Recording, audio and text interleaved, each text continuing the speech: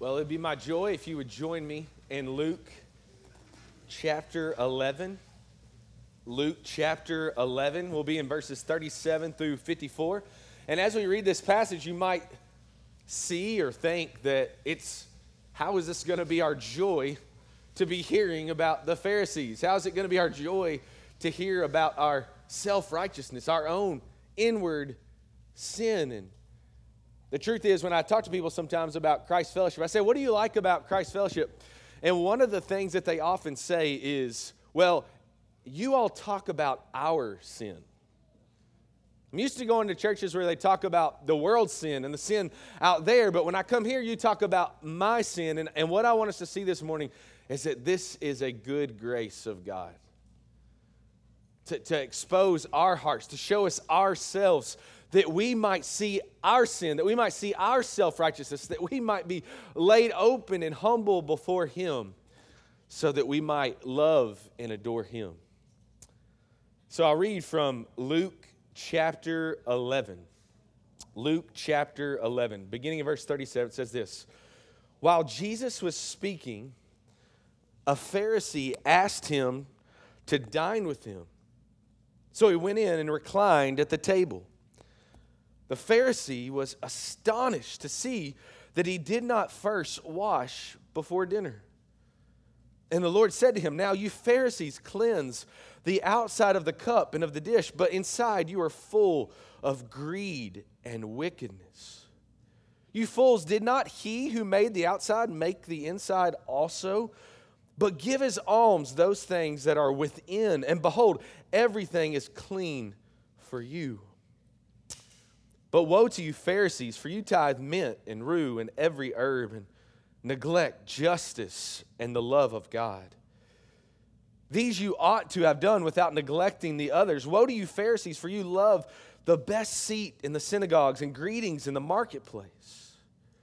Woe to you, for you are like unmarked graves, and people walk over them without knowing it.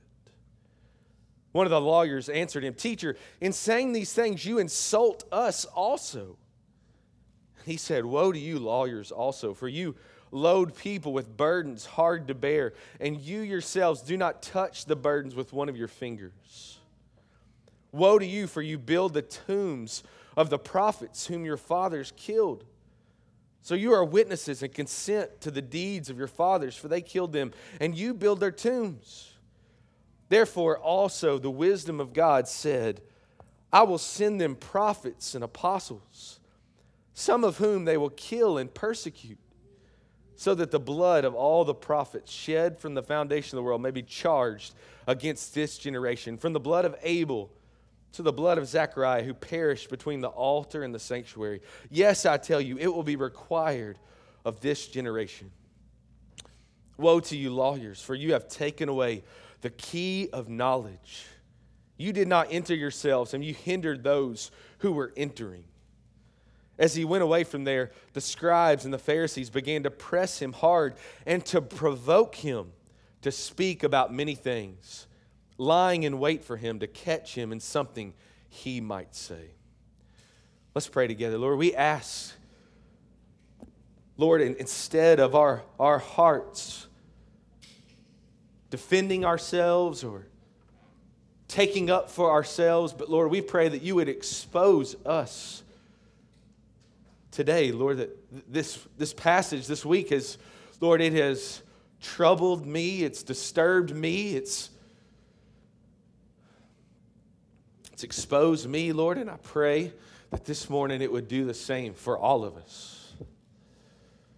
That by the power of your Spirit, in your kindness, Lord, would you expose our sin and self-righteousness, Lord, that we might find forgiveness in Jesus, that we might find complete, perfect, spotless righteousness in Jesus and Him alone. Lord, I have no hope that my words can do this, but Lord, I have complete hope in your word and your Spirit. So would you do it? We pray in Jesus' name. Amen. Have you ever been sitting at a stoplight and you look down for just a few 30 seconds? Just a few 30 seconds. Maybe you're reading a text message, or you've pulled up ESPN on your phone or Facebook, or if you're really holy, you're looking at the Bible on your phone just for a second, and then all of a sudden it happens. Someone honks at you. Has that ever happened to anybody? Someone honks at you, and now what happens in that moment? What do you do? Well, if you're really holy, you say in your heart that, you know what, they're right. I should have been paying attention. Maybe you'll even wave your hand. Thanks for the help. Sorry, I was distracted, right? But no, not me. Immediately, I go straight like inner lawyer mode. Anybody else do that as well? Nobody else looks at their phone. Sorry, I'm confessing sin here. Why do they think they can honk at me? Who do they think they are honking at me? Why do they feel like they need to do this? I mean, I was just going along, minding my business. Yeah, I looked down for a split second. I just looked a second ago and it was red. The other lanes were flying by, and yet you feel like you can honk at me. Well, the same thing happens when we open our Bible and we read about the Pharisees. Our inner lawyer often comes out in a second. And we see the Pharisee as everyone else but me. We have this uncanny ability to see everyone else's guilt, everyone else's sin, and to see ourselves as good. To see ourselves as enough. Martin Lloyd-Jones says this. He says, we're all on very good terms with ourselves. And we can always put up a good case for ourselves. Am I right? I mean, the Pharisee is never me. It's never you, is it? It's anyone who's a little better than me. Anybody who's a little more serious, a little too serious, a little holier than thou. It's the one who cares a little too much, who acts or performs a little bit better than me, but it's never me. So with a temptation with a passage like this is to hear Jesus' words and to see he's talking about everyone else but you. The temptation is to sharpen your elbows and to get ready to poke your spouse really good over the next couple minutes. The temptation is to give your mom or your friend, your roommate, even your kids the evil eye, like, listen up, put down the crayons. He's talking about you right now. The temptation is to think to yourself, do you know who should have been here today? It's a shame that so-and-so couldn't be here to hear this message. This sermon was tailor-made for him or for her. Well, the good news is that God in his good providence has you here today. Has you here in this moment to hear this message. And it's nothing but God's good grace that he might expose and leave exposed your sin and leave exposed your self-righteousness that you lean on, and expose your need, your desperate need for Jesus. So we should all just be praying in our hearts right now in this moment, Lord, would you expose the inner Pharisee in me? Would you expose me for my good? And would you not leave me exposed, but would you fill me with Jesus? Would you show me more of Jesus? And so over the next few minutes, I want to talk about 6 dangers of being self-righteous. 6 dangers that show up in being a Pharisee. And I pray that every single one of these is like a Polaroid picture. You know, when you take a Polaroid picture and at first it looks really fuzzy, you can't really see what it is, and you shake it a little bit and you put it up on the wall until finally you say, there I am, look at our picture. Well, I pray over the next few minutes the Holy Spirit would use his word, use God's word to put up some Polaroids where you can look at and say, you know what, that's me. I see me in that picture. And the first one is this, the danger of the external over the internal. The Pharisees are so surprised when Jesus comes over for dinner. They're so surprised that he just starts eating without properly washing before. The religious leaders had these clear rules of what you had to do, how you had to wash before you start to eat. And here's Jesus just rushing ahead, eating without washing. It's like you can see their religious eyeballs rolling. I picture the Pharisees like my wife when I just start jumping in and eating at Freddy's and I look over and she's just holding the hand sanitizer. Like, what are you doing? This is crazy. But Jesus makes it clear in this moment. He makes it clear that they're focusing on keeping all the rules, but they're missing the cleansing of the heart. They're worried about what people are doing on the outside. But Jesus, he is concerned about the inside. The Pharisees look so good on the outside. They can check all the boxes. They look so religious. But inside, they're full of greed. They're full, he says, of wickedness. We too can do this, can't we? We can be overly concerned about outward appearances and under-concerned about our own hearts. We try so hard to touch up our outward appearance, to look just right when we walk in on Sunday morning. We say all the right things. Bless, sister, good to see you. Oh, it's been a blessing week. Oh, it's great. We can try so hard to touch up our outward appearance and yet leave the lust and the jealousy and the pride and the anger untouched in our hearts. We do this in our own hearts. We do this in the hearts of others. We do this in the hearts of our kids, don't we? Many of us would rather our kids be great rule keepers rather than desperate Jesus lovers.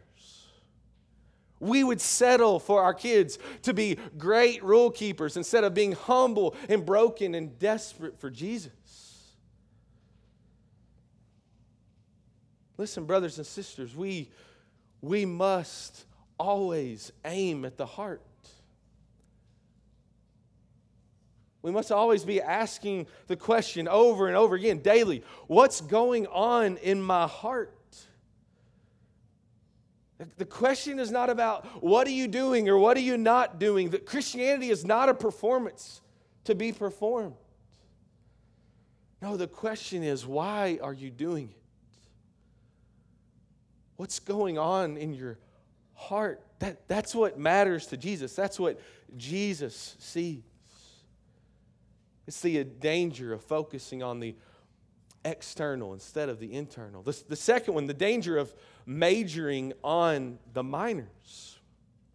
What does this mean? It means when we take small matters, and we make them the utmost importance in our Christian life, but yet we take the large things, the large matters, and we make them insignificant. We shrink them down to being nothing of importance to ourselves. The Pharisees, he says here, they're focused in verse 42 on the tithing on every little thing, giving a tenth of the tiniest spice, offering a tenth of mint or rue or herb.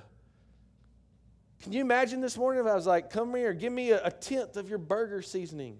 Like, it's the smallest of things. They're so laser focused on the little things of the law. So particular about their religious preciseness. While the large matters, issues of justice, issues of the love of God, they're totally neglecting. You know, Jesus is sounding a lot like the Old Testament prophets.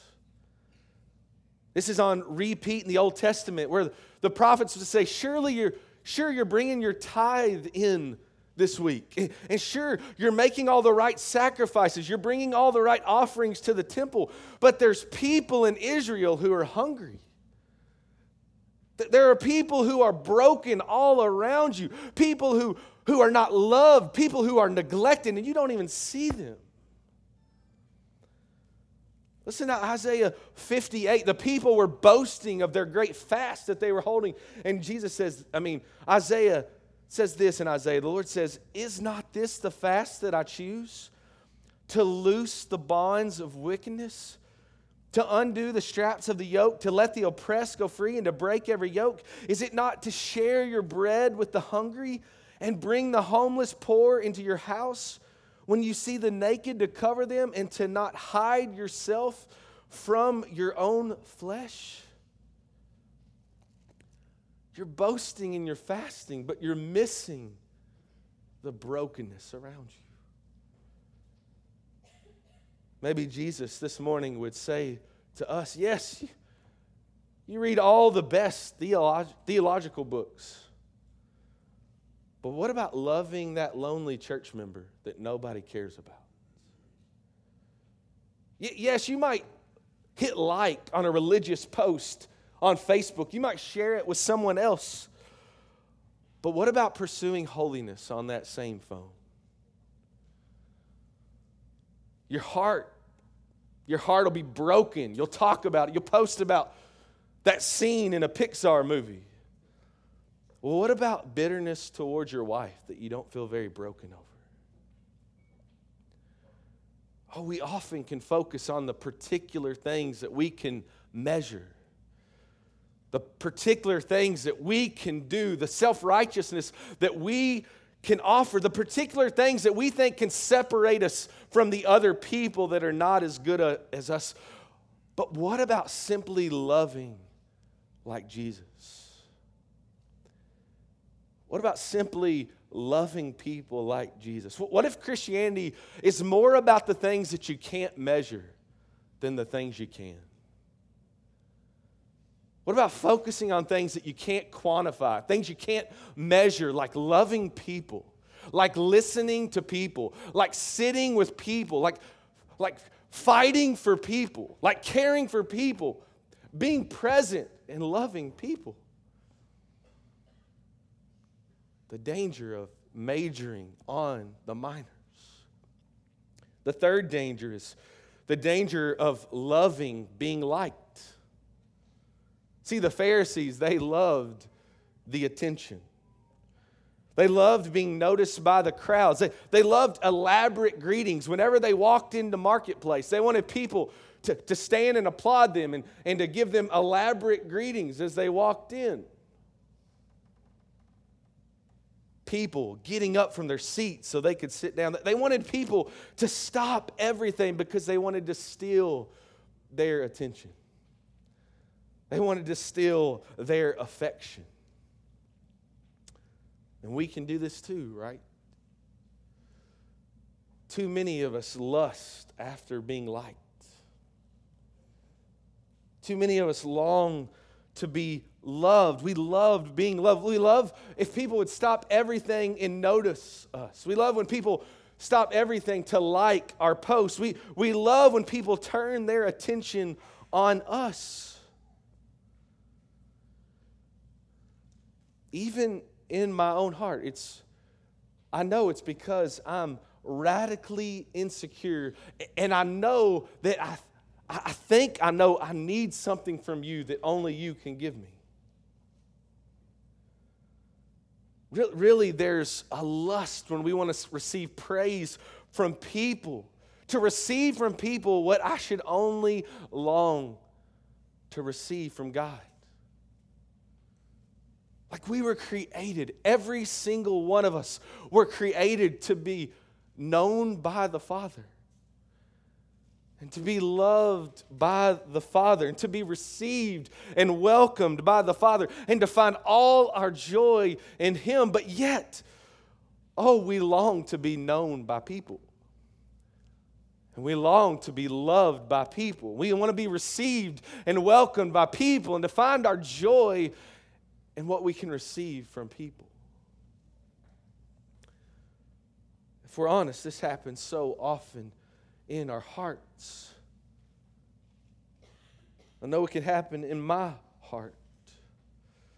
So let me ask you, do you love being praised by a boss or by a comment on social media more than you love being loved by God?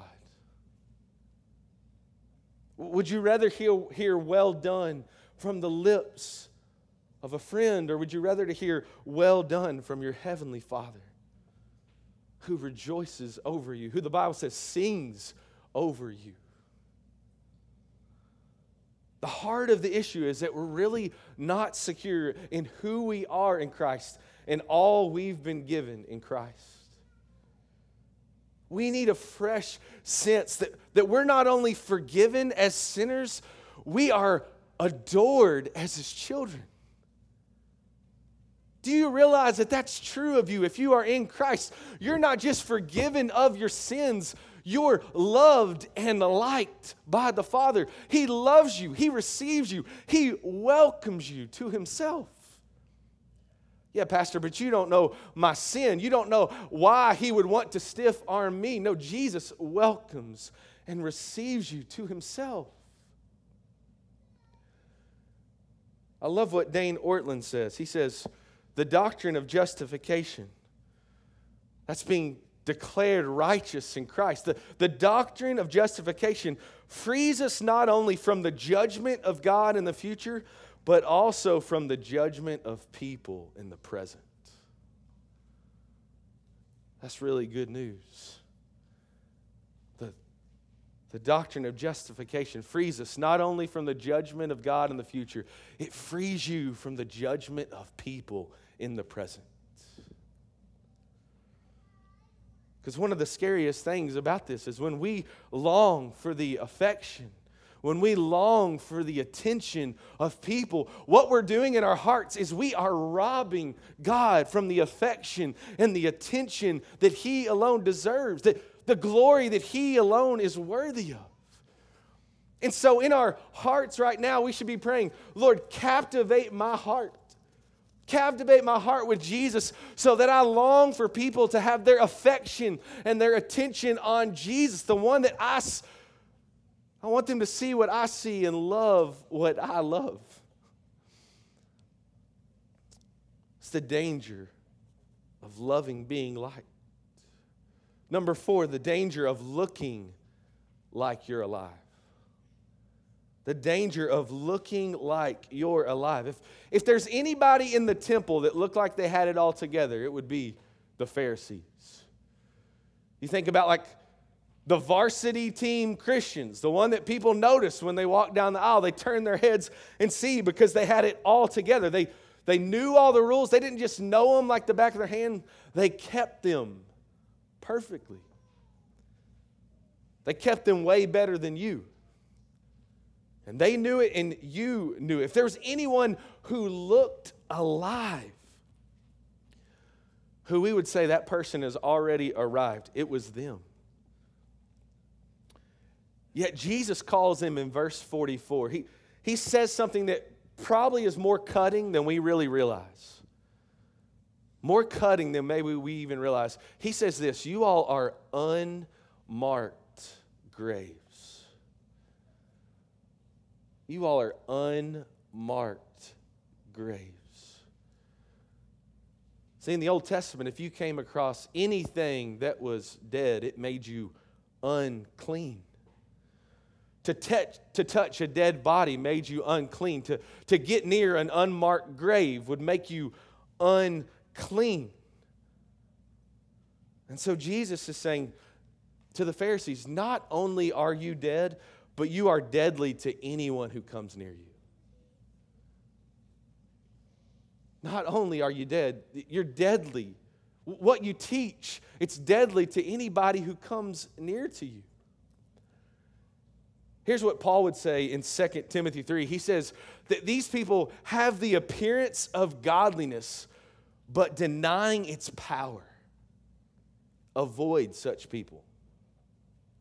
That's what Paul tells us. They have the appearance of godliness. They have appearance of being alive, but denying its power. Avoid such people.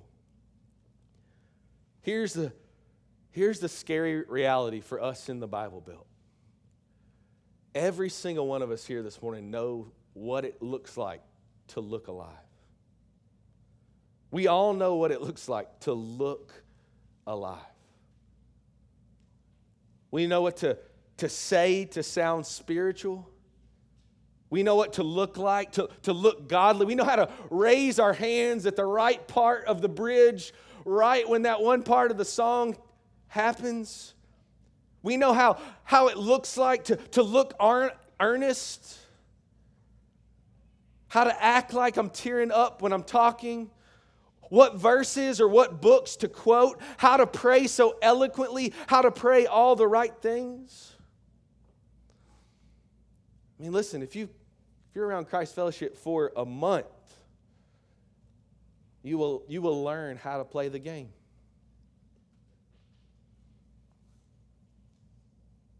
You know what people want to hear, what people often say. We learn the lingo so quickly. But listen to this.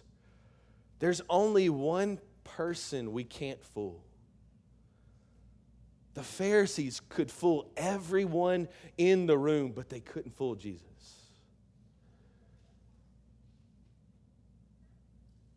Listen, the Pharisees could fool everybody in the room, but they couldn't fool Jesus. Listen, Jesus tells one church in Revelation chapter 2, he's writing these letters to the churches, and he says this, I am he who searches mind and heart. Jesus is saying, I know exactly, and he's the only one who can say this, I know exactly what's going on in your mind and heart right now. He says to another church, he says this, I know your works. You have the reputation of being alive, but you are dead. That sounds like the Pharisees, right? Revelation 3, you have the reputation of being alive, but you are dead. I'm not saying that this is you this morning, and I'm sure there's some people with some soft consciences who right now the Lord, I pray, gives you the assurance that you need to know that you are His. But I also don't want you to leave here deceived, assuming that you are alive when you are really dead. Paul says in 2 Corinthians 13, examine yourselves to see whether you are in the faith. Test yourselves. That's in the Bible. Examine yourselves to see whether you're in the faith. Test yourselves. And so, how would you pass this test? Not how did you act? Did you read your Bible this week? How many weeks in a row have you been to church? What nice things have you done? How much money have you given? Have you taken the Lord's Supper? I'm not talking about what you're doing. I'm asking, are you alive in Jesus Christ? I'm asking, have you ever seen your sin against a holy God? Your sin as rebellion against the King who's worthy of all worship. And have you ever turned from that sin, repented of your sin, and run to Jesus and collapsed all your hope on Jesus because He's the only one who lived a righteous life that you could never live. He's the only one who died on a cross in your place so that He might take all your sin and cover you in His righteousness. Have you cast yourself on Him, or do you simply know what it looks like to look alive? Do you know everything to say? Do you know how you sing? Are you alive in Jesus? Listen to these words from Richard Baxter. He wrote these words in the 1600s to pastors. This first page of this book to pastors called The Reformed Pastor. He says this to pastors again. See that the work of saving grace be thoroughly wrought in your own souls. Take heed to yourselves, lest you be void of that saving grace of God which you offer to others, and be strangers to the effectual working of that gospel which you preach, and lest while you proclaim to the world the necessity of a Savior, your own heart should neglect Him. and you should miss of an interest in him and his saving benefits. Take heed to yourselves, lest you perish while you call upon others to take heed of perishing, and lest you famish yourselves while you prepare food for them. And then he says this, many have warned others that they come not to that place of torment, while yet they hasten to it themselves. Many a preacher is now in hell, who hath 100 times called upon his hearers to use the utmost care and diligence to escape it.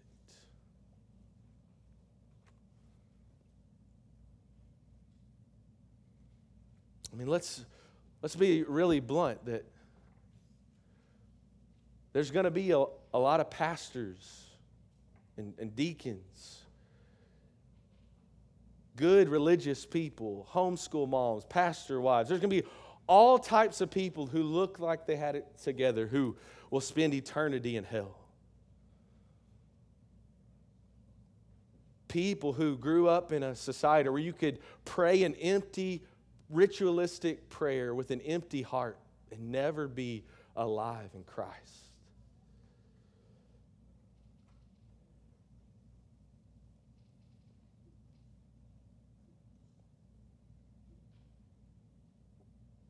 This morning, I hope you hear Christ saying, don't settle for your own self-righteousness. Don't rest in your rule keeping. But instead, run to me. Run to Jesus. Run and rest everything on Jesus. You can do this right now without even listening to the rest of the sermon. Just cry out to Jesus that he might save you from your sin, from your self-righteousness, and that he might be enough for you. The danger of looking like you're alive. Number 5, the danger of heaping burdens instead of relieving burdens. These religious lawyers are standing nearby and they're feeling the scope on them. They're feeling targeted by Jesus too. Now, when I say religious lawyers, don't think criminal defense lawyer. Don't think Morgan and Morgan and Morgan and Morgan and Morgan. Don't think about criminal lawyers. No, think about religious lawyers, people, experts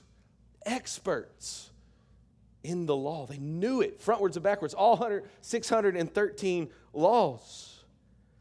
And they look over at Jesus and they say, Jesus, I feel like you're taking aim at us too, we who are teaching God's law. And Jesus says, yeah, I am talking about you. Because you load heavy burdens on people and you don't lift a finger to help them. They might be teaching God's law to people, but their teaching doesn't lead to life. Instead of helping broken and burdened people, they're hurting them by adding weight to them. And this is exactly what religion does. This is exactly what religion does in our society. Religion doesn't relieve burdens, it only adds to your burdens. Religion doesn't relieve your burdens, it only adds to them.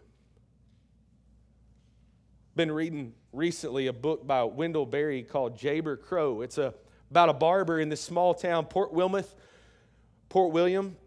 And Jayber Crow grows up in this religious community, this fundamental religious, self-righteous community, and he steps back and he writes this in this novel. He says this, it was an atmosphere that I finally had to think about. And when I thought about it, I had to admit that I could not be comfortable in it. I could not breathe a full breath in it. Then he says this, the main thing was that it made me feel excluded from it, even while I was in it. Doesn't that sound like religion? I couldn't breathe a full breath in it. It made me feel excluded from it, even while I was in it. Brothers and sisters, this isn't what we get when we come to Jesus, because Jesus says, come to me, all who labor and are heavy laden, and I will give you rest. Take my yoke upon you and learn from me, for I am gentle and lowly in heart, and you will find rest for your souls. For my yoke is easy and my burden is light. That's the invitation. Not that religion can't give that to you, but when you come to Jesus, you don't feel more burdened, you feel unburdened in your soul. In Jesus, you don't feel excluded. No, you feel welcomed, you feel relieved, you feel loved. Because being in Jesus, you can now take a full breath. You can breathe like you never have before. And it's not because of anything that you have done. It's solely because of what Jesus has done. It's not because of you and your best performance and your best righteousness. It's completely because of Jesus' perfect performance. And His perfect, that just got really good. Perfect death on a cross and His resurrection. Isn't that what we all long for? Every single one of us here this morning longs for the unburdening of your soul. Every single one of us longs to breathe the full breath of fresh air called being forgiven. Your best obedience can't do that for you. And you heaping demands on other people can't do that for them. We need Jesus and only Jesus. We need Jesus' easy yoke and His burden that's light for us. So this morning, do you want to breathe the fresh air of being forgiven? Do you want to breathe the fresh air of feeling welcomed, being received, being known and loved, not just today, but for forever? Then come to Jesus. Come to Jesus for the unburdening of your soul. The question I've been asking myself this week is, do people feel unburdened or burdened by me? It's a good question for all Christians to ask. Do people feel unburdened when they come to me, or do they feel burdened by me? I want people to come to me and to sense Christ, sense the presence of Jesus. They can breathe in grace like never before and not be suffocated by religion. I long for people to be streaming to Christ Fellowship because they come in these doors and they say things like, I never knew grace. I never knew grace until now. I never knew what it felt like to feel welcomed and received, and for a holy God to fully know me and yet fully love me at the same time. I never knew what it felt like to be in a safe place where, yes, my sin and my self-righteousness can be exposed, but I find all that I need in Jesus. In this place, I can breathe like I never have before. The final one's the danger of rejecting the truth and hindering others too. These religious lawyers were known for building up tombs and monuments for Old Testament prophets. They would even make public statements honoring the Old Testament prophets like Ezekiel and Isaiah and Jeremiah, and they would say nice things about them. But Jesus says, I can see right through this. He says, you think that you're honoring the prophets? Well, actually, you're rejecting the prophets. It's actually worse than that. You're actually killing the prophets. Their blood is on your hands. Because you're not receiving the truth. You're not receiving the very word that's standing right in front of you. You're actually hindering other people from hearing the truth too. For people who saw themselves as guardians of the truth, that's a pretty devastating accusation. You're not only rejecting the truth, killing the prophets, you're a roadblock for other people to hear it too. Well, the church can do the same thing today, can't we? We can talk about truth while we hinder people from finding it. Think Joel Osteen saying, hey, this is my Bible. I'll say what it says about, believe what it says about me, do what it says, and then to close it and to do the very opposite. But it can happen in any church. Any church that opens the Bible, but the message points you to yourself. It can happen in a church where you talk about Jesus and preach about the gospel, yet all the culture of the church is just about performing. It could happen in your own home where you say you believe grace, but you spend all week withholding love and forgiveness from one another. It happens anywhere where the truth you say you believe is not the truth you live. That's what it means to be a Pharisee.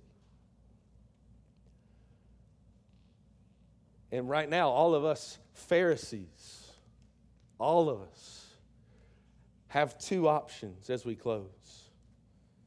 All of us Pharisees who had our heart exposed. Maybe you've seen your picture in those Polaroids of you being the Pharisee. Well, one option is you can be like the Pharisees here in our passage, whose pride is hurt, who seek to provoke Jesus. It says they lie in wait for him. They try to catch him. It's a picture of intense opposition. It's the same language in other places. It's about hunting wild animals. It's a heart that says, who does Jesus think he is talking about my sin? Who does Jesus think he is thinking I'm not righteous? Thinking I'm not enough, thinking I don't have it together. That's one option. You can be provoked in your pride and to stonewall Jesus this morning. Or the second option, when you're exposed, is to praise Jesus that your sin is in the light. And to humble yourself in the light of Christ and to confess what you see in the light. Jesus, I see it. I'm self-righteous. Jesus, I see it. I'm resting in my rule keeping. Jesus, I see it. I love being liked. I love being praised by others. Jesus, I see in my own heart that I'm dead. I'm not alive. Jesus, I heap burdens on people that they cannot bear. And what you're saying when you say that is, Jesus, I'm desperate for you. Jesus, you're the only one who can save me from my sin, and you're the only one who can save me from my self-righteousness. Because at the end of the day, the greatest self-righteous Pharisee is no different than the greatest sinner that you've ever known. We're all the same. They both want to be unburdened. They both want to breathe like never before. They both want freedom, but yet one seeks for freedom in his self-righteousness, in himself, in his performance, while the other one seeks for freedom in his sin, thinking his sin will satisfy him and set him free. But freedom only comes in Jesus Christ. Freedom only comes in Jesus Christ, in him alone. We sang it earlier. When he shall come with trumpet sound, oh, may I then in him be found, dressed in his righteousness alone, faultless to stand before the throne. On Christ, the solid rock, I stand. All other ground is sinking sand. Your sin won't satisfy you. Your self-righteousness won't save you. Freedom is only found in Jesus Christ. Let's pray together. Lord, we ask that you would make us free by the power of your Spirit through your word this morning, Lord. That you would show us that freedom cannot come for us in our sin and trying to be satisfied by the sin of this world. But Lord, it cannot be found in our self-righteousness. Lord, our best performance is not enough. Our best acts are not enough, Lord. We come up incredibly short to you, a perfect and holy and righteous God. But thank you, praise be to you, Father, that you loved us so much that you sent your one and only Son, the only one who was perfect, the only one who was righteous, who lived a perfect life for us, and who went to a cross to bear the sin that we deserve, because we are not righteous, because we're not perfect, because we've all sinned and fallen short of the glory of God. And yet, Lord, He died on the cross in our place and rose again that we might be forgiven of our sin and set free from our self-righteousness to bank all our hope on Him. So, Father, would you help us this morning?